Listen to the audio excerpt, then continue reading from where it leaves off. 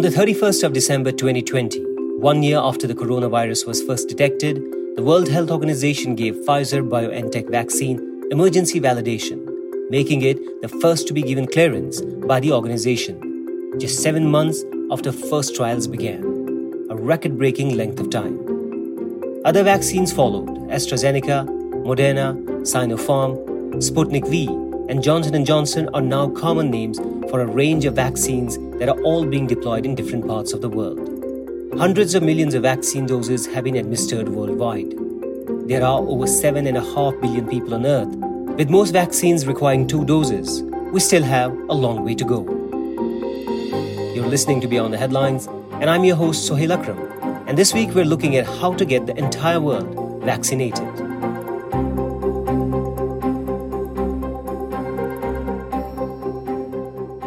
Before we start, please subscribe to Beyond the Headlines to get the latest episodes on your favorite podcasting app. It was just a matter of weeks between the first reports of a mysterious and for some deadly pneumonia-like illness in China in December 2019. Within 3 months, the World Health Organization said the outbreak had become a pandemic. As days and months passed, the scale of the pandemic became clearer. It was something the modern world had never seen before. Ever since the pandemic began, the world has been battling one question: how to provide a vaccine to everyone in this unequal world. From the start, it was clear that we would need to find new ways of working to solve the pandemic. But classic problems still remained. Politics started to creep into the vaccine distribution, and companies struggled to get enough supplies to make the millions of vaccines on tight deadlines. As pharmaceutical companies scrambled to find a vaccine, the governments of the world started buying up doses before the drugs even existed.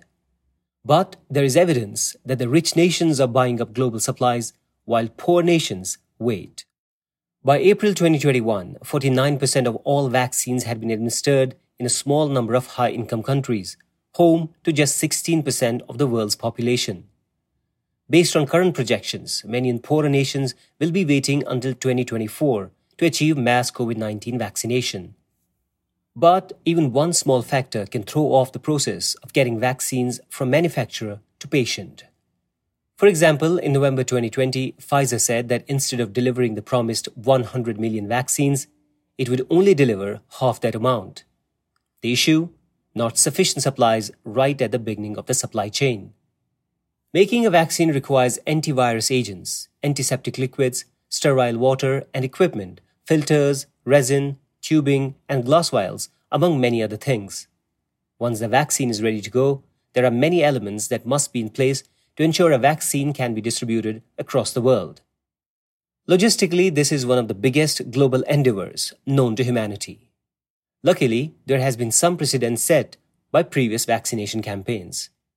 Dr. Ivan Houghton is the director of the Department of Universal Health Coverage for Communicable Diseases at the World Health Organization's regional office for the Eastern Mediterranean.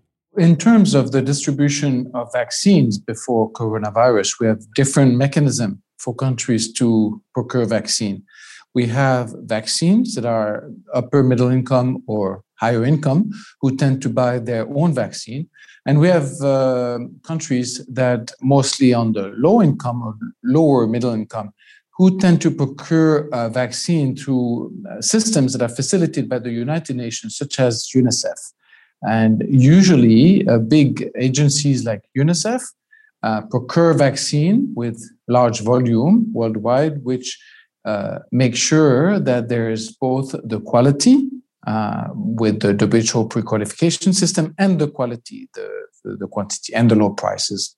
So this has been, if you want, our basic system to procure vaccine. But even the World Health Organization has never had to deal with something of this scale before. The COVAX program that was set up in April 2020 to try to vaccinate the world's most vulnerable 20% is having to deal with many new factors. So for coronavirus, there's been challenges around the issue of quality and around the issue of quantity. First, in terms of quality, we have all kinds of new manufacturers who have come very rapidly to develop new vaccines. So the standard process that we use, the WHO pre-qualification system, cannot be used. We use an abbreviated version of this that doesn't cut corner, but just go faster. And it's called the WHO Emergency Use Listing. So it's been quite a challenge to make sure that WHO was able to look at all the potential candidates for United Nations procurements and make sure that they were undergoing an evaluation of quality as per the WHO Emergency Use Listing. So that is a challenge in terms of quality. The second challenge, which has been maybe the biggest one, has been around the quantity, because of course, the pandemic has unfolded quite fast, and these vaccines have been quite new, and the manufacturers have had to put together their manufacturing capacity very fast. So it means that at this stage, the volume that we need is not yet there. So that has been our number one struggle with the COVAX facility, which is procuring vaccine for countries with the participation of WHO, is to make sure that we can procure as much vaccine as we need right now.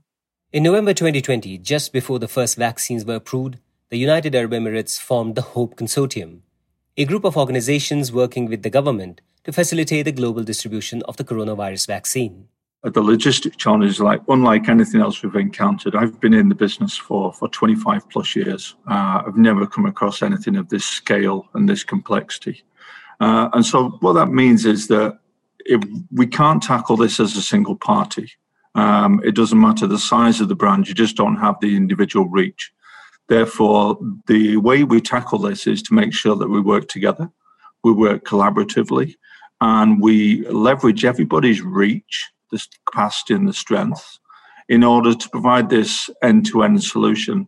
That was Robert Sutton, Head of Logistics for Abu Dhabi Ports and lead for the HOPE Consortium. The HOPE Consortium was built with an intention to bring the UAE to the forefront of the fight against the pandemic and use the country's strategic location, being close to Europe and Asia, to make the vaccine distribution faster and efficient. With 3.6 billion people reachable within 5 hours of Abu Dhabi, it's ideally located to provide the service. One of the reasons this is vital is cold chains, a system in place to ensure the temperature of the vaccines is kept within safe range at all points from manufacture to needle. More on this in a little while.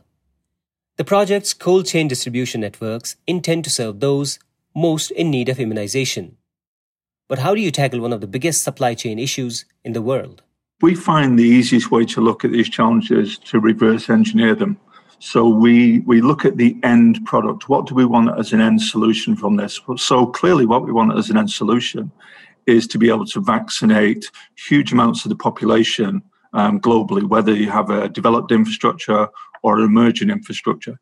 So once we look at the end game, then we work backwards from there. So then we understand the infrastructure capability, the flight times, the travel options, the transportation options, and we work that back to the demographics. So how many vaccines are required? How do we move those vaccines to the country? At what speed can we replenish? At what speed is the offtake? So all of these go into what we call a kind of a solution design model. And what that provides us with, the end product of that, is we're able then to map from point of production all the way through to the patient each of the different challenges that we need to overcome in order to successfully deliver this model. Underneath that, then, we underpin that with a digital system which allows us to track the vaccines through that journey. But even with reverse engineering, not all the requirements of the projects were predicted. Robert Sutton explains. We have to remember that the challenge is such that we haven't faced this before. It's bound to throw up some surprises. And we've seen a few surprises. One of the learnings from that is that moving vaccines is simply not enough. When we deliver vaccines to a country, we then have an additional responsibility. So one of the learnings from this was that we needed to extend the value chain to help transfer process and knowledge on the safe handling and storage of vaccines, but also the deployment of doctors, nurses, and healthcare administrators. So we actually moved those with the vaccines to support with on-the-ground vaccination programs. So one of the challenges was clearly Logistics in itself is not enough. We needed to provide some on-the-ground support and on-the-ground healthcare expertise to support the vaccination programs. I think that was one of the things we didn't anticipate in the early stages, but we're rapidly learning now that this is a key requirement, particularly in some of the developing markets. Aside from human expertise, one of the biggest challenges in ensuring the quality of the vaccine is that it remains safe, effective, and untampered. One of the major considerations with vaccines is the temperature they are stored at. Traditionally, it's the World Health Organization that has dealt with the issue of storing vaccines in cold chains. Here is Dr. Ivan Hutin. Whenever we ensure the cold chain, and that is something that's absolutely not new, when we ship a vaccine under the cold chain, we have systems, and that's really part and parcel of the cold chain. We have systems to document the cold chain throughout. So there's all kind of documentation of the way that the temperature is maintained throughout the journey so that there can be a full record of what has happened. And that is definitely something that has not changed nor made more complicated during the coronavirus crisis. We've been able to use the same standard procedures to make sure that whenever the vaccine is being shipped, it's being shipped under cold chain and with the same level of documentation of the temperature throughout the journey. For the HOPE Consortium, they have brought a wealth of technological resources to make the vaccine distribution efficient. One of those is its cooling technology. The consortium's containers maintain steady temperature for an average of 202 hours. That's about 8.5 days, and self-recharge automatically. It can handle around 11.4 million doses at ultra-cold temperatures of minus 80 degrees Celsius that are being developed and manufactured around the world in cold and ultra-cold storages, making it the largest capacity and logistics capability regionally and one of the largest globally. Here is Robert Sutton again. There are actually 3 levels of clear technology which help us maintain the supply chain integrity. And the supply chain integrity, the digital aspect of that was a key element. So we're very fortunate that we have MACTA Gateway, which is a digital arm of Abu Dhabi Ports, as one of the founders of the HOPE Consortium. And they've developed a production to patient track and trace system, which allows us to monitor and track vaccines all the way from point of production, right the way through the supply chain, and to the patient application or patient administration. So that was one of the kind of technology, how we use technology there to monitor not only the supply chain, but the consumption and offtake of the vaccine in the destination country. We back that technology then into the logistics control tower in KIZAD.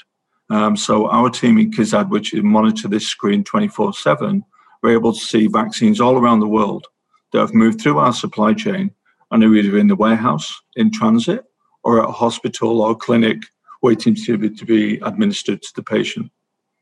So there's 2 examples of how we use technology. The last one is obviously vaccines are extremely temperature sensitive, particularly when we look at the more complex brand, which is minus 80. We've invested in a freezer farm in our facility in KIZAD. It can carry over 11 million doses. And that freezer farm is digitally linked to our control tower. So whether we're in a shopping mall or whether we're in the office or the warehouse, we can, through our applications, through our mobile apps, we can monitor this equipment and identify any variations from the protocols which have been set. So that's how we've used technology. Immunity is a very unique system which delivers that completely unique digital layer of visibility. The way they ensure the vaccine has been stored safely and effectively throughout its journey is by using blockchain technology. We use blockchain. Blockchain supports the immunity and the whole supply chain, how it's developed here. And if you look at Abu Dhabi Ports and the MACTA Gateway entity within Abu Dhabi Ports, they've been using blockchain for a number of years now, and we have a number of successful programs running with blockchain. What this allows us to do, it allows us to transfer data seamlessly with our partners globally. And we're able to then make sure there's a digital fingerprint right away through the supply chain, through the use of this technology. And again, we couldn't do this in isolation. We do this with our partners, who also invest heavily in IT and technology to enable these blockchain transactions to seamlessly move between the parties. Ignatius Schultz is a senior operations manager for Abu Dhabi Ports Logistics. He has recently returned from a trip to Africa to deliver vaccines with the Hope Consortium. Well, the people that I met, they are and they were so excited about it. You can see there's a real need for vaccination there and for a change for them as well. And you can actually see it in their body language. You can hear it in their voices. You can see it in their faces that they were just too happy for vaccines finally arriving. And you can see that for them, it's like, they've waited for so long. And to actually finally have it for them to take it. It was quite interesting. I mean, at the times when the jabs or the inoculations were done, the amount of selfies that they took, and I've had a lot of individuals ask me, please record this while I'm getting my jab.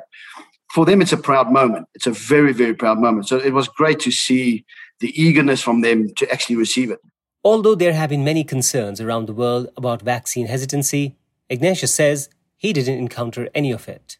In terms of hesitation, I did not come across that because the people that I saw and the citizens I saw, they were more keen just to get it done and so happy once it was done. It's like that little fist in the air, like excited that finally got the first dose.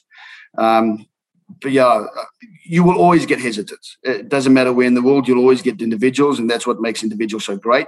Not everybody thinks the same, but the people that I came across, the citizens that I came across more positivity in finally having vaccines in their destinations as opposed to being hesitant or negative about it. Ignatius was eager to be involved from the minute he got the opportunity. I was approached and asked, do I want to be a part of it and reach out and globally get the vaccines across. Put my hands up immediately without thinking twice. Because ideally, the same as everybody else, you want to get life back to normal. Today, we are in the new norm of wearing masks and being more careful and cautious. However, everybody, including myself, do want to go back to the way life used to be. Although many in wealthier countries are seeing high levels of vaccination, there are many parts of the world that are still to receive vaccines. There's still a lot of work to be done. I mean, if you look at the global population, if you see when the vaccines just recently became available, there's still a lot of work to be done. And we've not even touched a drop of the ocean yet. There's still a long way to go. And to be a part of it is great. And I will always be a part of it as long as it takes. If it takes 2 years, it takes 2 years. If it takes longer, it takes longer. But I'll always be a part of it. And to be a part of it is, for me personally, a great satisfaction to be a part of something this big. The Hope Consortium has been working with governments, vaccine manufacturers, distributors, and NGOs to get the vaccines to as many people as possible. Robert echoes the sentiment. To date, we've distributed over 20 million vaccines to more than 26 countries from our hub in Abu Dhabi and through the Hope Consortium network. But whilst that sounds like a reasonable number, I want to point out that's less than 15% of our capacity. So that's a clear indication that we're able to do so much more, and we expect that those numbers will increase as production and approvals of vaccines kind of accelerates. So yes, we're receiving and dispatching vaccines daily, both locally, regionally and internationally. But we still see the numbers to be pretty low compared to what's required. For Dr. Ivan Hutin, the way we tackle this logistical challenge says something about humanity itself. So for the moment, COVAX has been mostly addressing the urgent issue of the initial deployment of the COVID vaccine. What's going to happen in the next years in terms of the long-term immunogenicity, the need for boosters, or the need to address potential evolution of the virus is not something that is immediately on the agenda. So everybody's looking at these emerging issues very carefully to plan for the next step.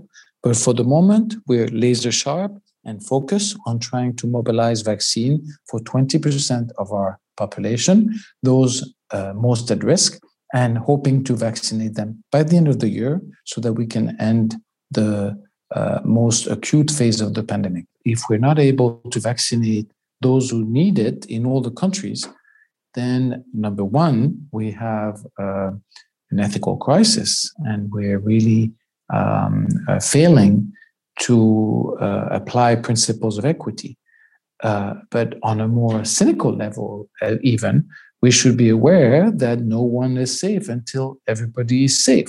And if we are not able to vaccinate countries in all the countries that need it, including the middle-income countries and the low-income countries, the world is not going to reopen the way it used to function. And that is not in the interest of anyone, including not in the interest of the high-income countries.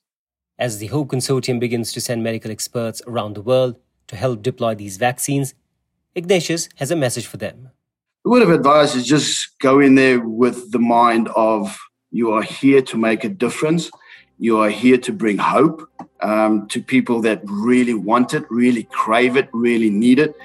And just to take every day as it comes and just make yourself available and reassure people that there is hope. Reassure people that change is coming and it's on the way, and we've just literally started. We've literally just touched the surface of it. Thanks this week to Dr. Ivan Houghton, Ignatius Schultz, and Robert Sutton. This week's episode was produced by Arthur Edison, Aisha Khan, and James Haynes Young. If you like this episode of Beyond the Headlines, please subscribe and leave us a review. I've been your host, Suhail Akram.